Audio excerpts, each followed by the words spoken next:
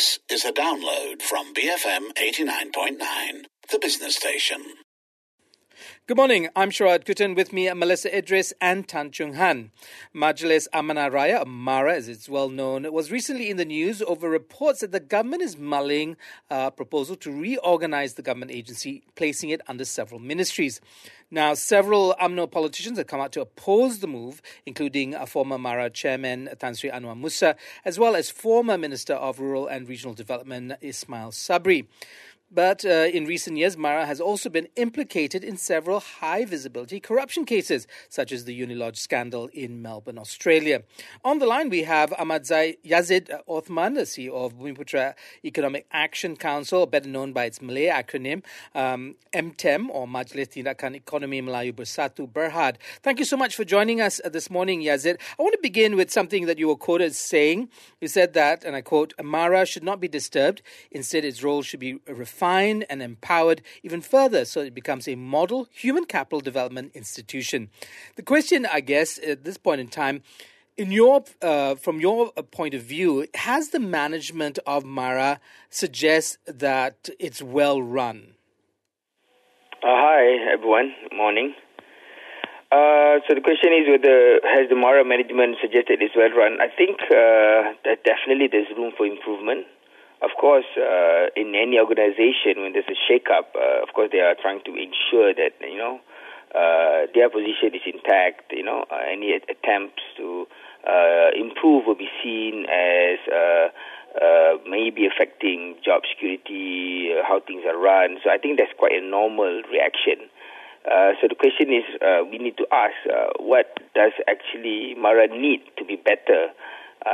Is it by just separating into few ministries would actually solve the problems, or this mismanagement, or these leakages, or corruption?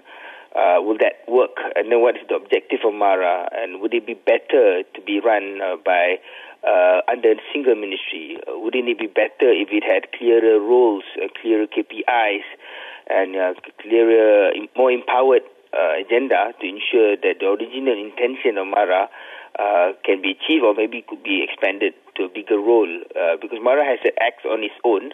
It was derived from, it was originally from RIDA, which is the Rural Industry Development Authority. It was formed in 1953. After the Congress Bumiputra convened, they decided they needed such a body. So based on that Congress in 1966, MARA was formed from that RIDA. And according to some senior officials of the government has already updated me, the basis of MARA was basically trying to manifest the Article 153 on top of the rural development agenda. So MARA is specifically designed as a vehicle how to empower a certain community in the country. And at that time, of course, it was mainly for the rural community because most of the Malays in Bumiputra are from the rural. So that was the approach. So they never mentioned it particularly. Right. Yazid, you brought up some brilliant questions. In fact, I'm actually going to ask you the questions that you brought up. Now, what exactly does MARA need to improve? Has it deviated from its original mandate? I'm not sure whether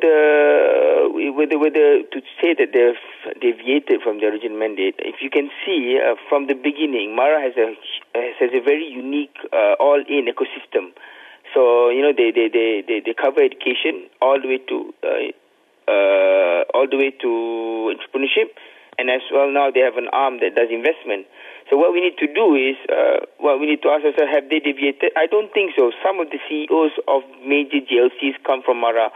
We know a lot of talents that come from MARA. When we talk about MARA, we're talking about either MRSM graduates or UiTM graduates. Even the founders of Asia comes from MARA. The former CEO of Maybank comes from MARA. So MARA has established a unique position that they have been able to claim they have assisted on real social mobility, especially for the Bumiputra community. And I don't think anybody can deny that. The question is right now, how can it be better managed so it has a clearer, more impactful game plan to have a positive impact on the community as a whole. And I think that's the only what we would have recommend is actually instead of making it rural focused, it should be an economic agency, the economic development agency, because then you would able to see what kind of industries that you will want to train a certain community, how will you want to make sure this certain group of people will be able to have more entry into certain industry, a certain market. You can actually create world-class education from the beginning, ensuring they are placed at a strategic location, so you can really plan this whole thing A to Z.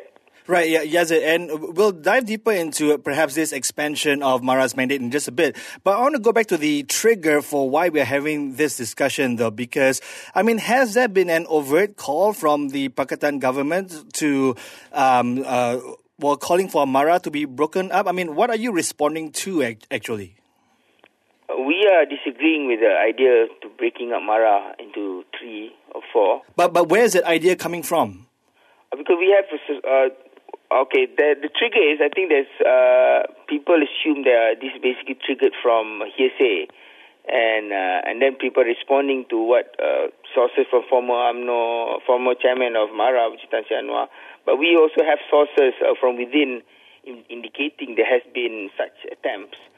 Yazid, okay, so you help us understand this. It looks like UMNO members or politicians, like the former chairperson of MARA himself, they are politicizing the issue. You're saying it shouldn't be politicized, but who actually is politicizing this? This now, all we can say is a rumor of of MARA's breakup. Of course, UMNO will have their own agenda in politicizing this issue. They are no longer in the government. Of course, they like to pick points and find faults. I mean, that's their job, of course. We are just responding to whether the idea was actually good or not. And I agree with you. This should not be politicized. We should understand what is actual role of MARA and then diligently find ways how to add value to it. Because this is an opportunity. For the last 60 years, despite so much has been done via MARA and other Bumiputra Development Agency, we have seen a plateau, we have seen stagnation, we have seen a lot of issues. And I think with the new government, we are quite hopeful that there is an attempt to relook at how things are being done for Bumiputra. Right. Yes. So in terms of relooking, right, and I understand that you have actually called, if there's any reshuffle, that MARA be parked under Azmin Ali. Yet, Dato Sri Azmin Ali has spoken about making the NEP to be more needs-based, more than race-based. Should MARA then comply with that kind of vision, and whereby its empowerment agenda be expanded to include other races as well, based on needs, and not perhaps confined to the Bumiputras? First of all, I think need-based policy is actually needed because we need to ensure across the board all sectors of the community are taken care of. But however, this is not sufficient because it would only solve problems within the B40 community. So, and then furthermore, if for example, if the government would want to actually offer more for those in need, I think no community in Malaysia would really object. However, this will not be strategic because the leverage of those who have will remain because there is no attempt to ensure there's government intervention to ensure there's more Bumiputra economic participation at the top level. So in our opinion, we need both. We need need-based and we still need race-based affirmative action. And MARA needs to ensure that to stick to its original intention to help that particular community in line with Article 153. It's a taboo now, but in actual fact, that has always been the case from day one. And I think what we need to do, we need to understand that there is room for Bumiputra development and Bumiputra empowerment activity, and this cannot be seen as negative. Let me share you an example. The amount of people in poverty in Sabah and Kelantan is very much more higher than the amount of poverty among the Indian community. Yet we still do the Indian blueprint, and that's not a problem.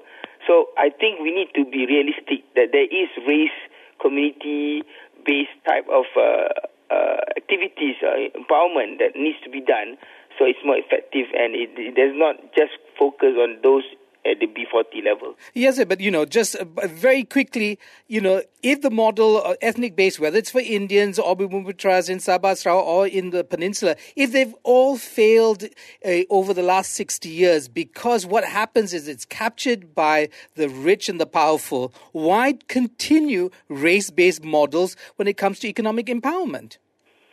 It's pretty simple. If you say it failed, but look at the DEB. We actually had huge social mobility. So to say that race-based affirmative action failed, I think that's wrong. Data shows that it did help.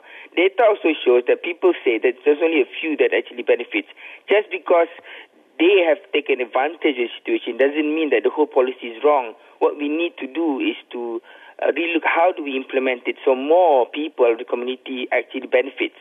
At the moment, the Bumiputra community is still basically the bottom in every dectile, whether they're B40, M40, or T20.